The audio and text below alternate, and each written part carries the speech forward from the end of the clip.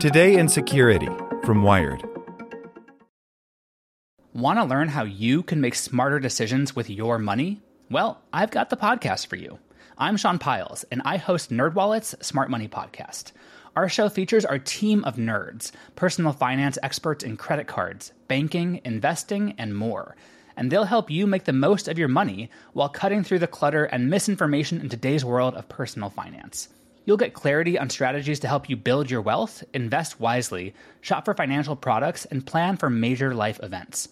Listen to NerdWallet's Smart Money Podcast wherever you get your podcasts. As a longtime foreign correspondent, I've worked in lots of places, but nowhere as important to the world as China. I'm Jane Perlez, former Beijing bureau chief for the New York Times. Join me on my new podcast, Face Off, U.S. versus China, where I'll take you behind the scenes in the tumultuous U.S.-China relationship. Find Face Off wherever you get your podcasts. Today in Security from Wired. Goodbye, Internet Explorer, and good riddance. Microsoft will finally put the venerated vulnerability-ridden browser out to pasture. But it's still got a year to cause some trouble. By Lily Hay Newman. This week, Microsoft finally took a step that's been years in the making. The company said it will retire its embattled Internet Explorer web browser on June 15th, 2022. IE launched in 1995 and came pre-installed on every Windows device for almost 20 years beginning in 1997. But its ubiquity should not be confused with popularity. IE had speed, reliability, and performance issues, not to mention an endless parade of deeply problematic security issues. Yet another security-related browser bug has been uncovered, the sixth to affect Microsoft Internet Explorer this month, Wired wrote in March 1997. It's not just that IE had bugs, though. Its sorry reputation came from Microsoft's practice of bundling IE into its operating system while simultaneously flouting best practices for browser development and then failing to promote and distribute patches quickly. Even recently, when browsers like Chrome were receiving updates as needed, Microsoft updated IE only about once a month. IE has long since fallen out of favor. Microsoft has spent 5 years cutting off support for various versions, but as of November, the browser was still the fourth most popular for desktops, with 5.2% market share ahead of Apple's Safari, according to data from the web analytics firm NetMarketShare. And attackers are still actively targeting the sliver of IE devices that remain. That's why Microsoft will need to move even more users away over the next year, and those who remain after that will stay exposed long term. In recent years, we continue to see exploit kits targeting vulnerabilities in Internet Explorer via malvertising campaigns, says Cedric Owens, a longtime security researcher and Red Team leader.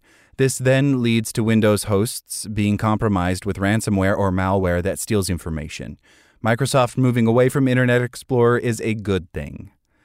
Microsoft has been trying to nudge its users toward Edge, the IE replacement that debuted in Windows 10 since 2015. It did so again this week.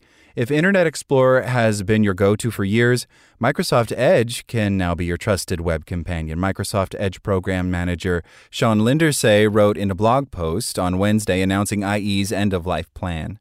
But like several other pervasive late 1990s and early 2000s Microsoft products, Internet Explorer has taken a long time to die. If you remember the long farewell to Windows XP, a project that is still very much ongoing, you had a preview of what will likely happen with Internet Explorer. Microsoft 365 and other apps will end support for all versions of IE on August 17th, and Internet Explorer 11 will fully retire a little more than a year from now. And even then, versions of Internet Explorer will linger on computers that don't receive updates, potentially including those in manufacturing and critical infrastructure settings. And a fraction of a percent is still a lot of devices when there are billions of Windows machines out there. While most of the vulnerabilities date back several years, users probably won't stop relying on Internet Explorer, even when it's officially killed by Microsoft, says Ryan Callenber, Executive Vice President of Cybersecurity Strategy at the enterprise security firm Proofpoint. Significantly reducing risk will require active removal, similar to what occurred recently with Flash. but we anticipate threat actors will continue to evolve their tactics as they target Microsoft users. Plus, as with Windows XP's prolonged swan song, Microsoft actually will continue to support some versions of IE for a little longer. Server Internet Explorer 11 won't lose support next year, nor will the IE that's in Microsoft's Windows 10 Enterprise LTSC program, Long-Term Servicing Channel. To deal with legacy websites that were purpose-built to IE specification years ago, Microsoft has an IE mode in Edge that can still load the pages. Overall, though, the average web user shouldn't encounter major issues, or any issues really, switching to any current browser. But old habits die hard, and Internet Explorer will likely haunt the recesses of the web for a while longer. Like what you learned? Subscribe everywhere you listen to podcasts and get more security news at wired.com/security. Want to learn how you can make smarter decisions with your money? Well, I've got the podcast for you. I'm Sean Piles, and I host NerdWallet's Smart Money Podcast. Our show features our team of nerds, personal finance experts in credit cards, banking, investing, and more. And they'll help you make the most of your money while cutting through the clutter and misinformation in today's world of personal finance.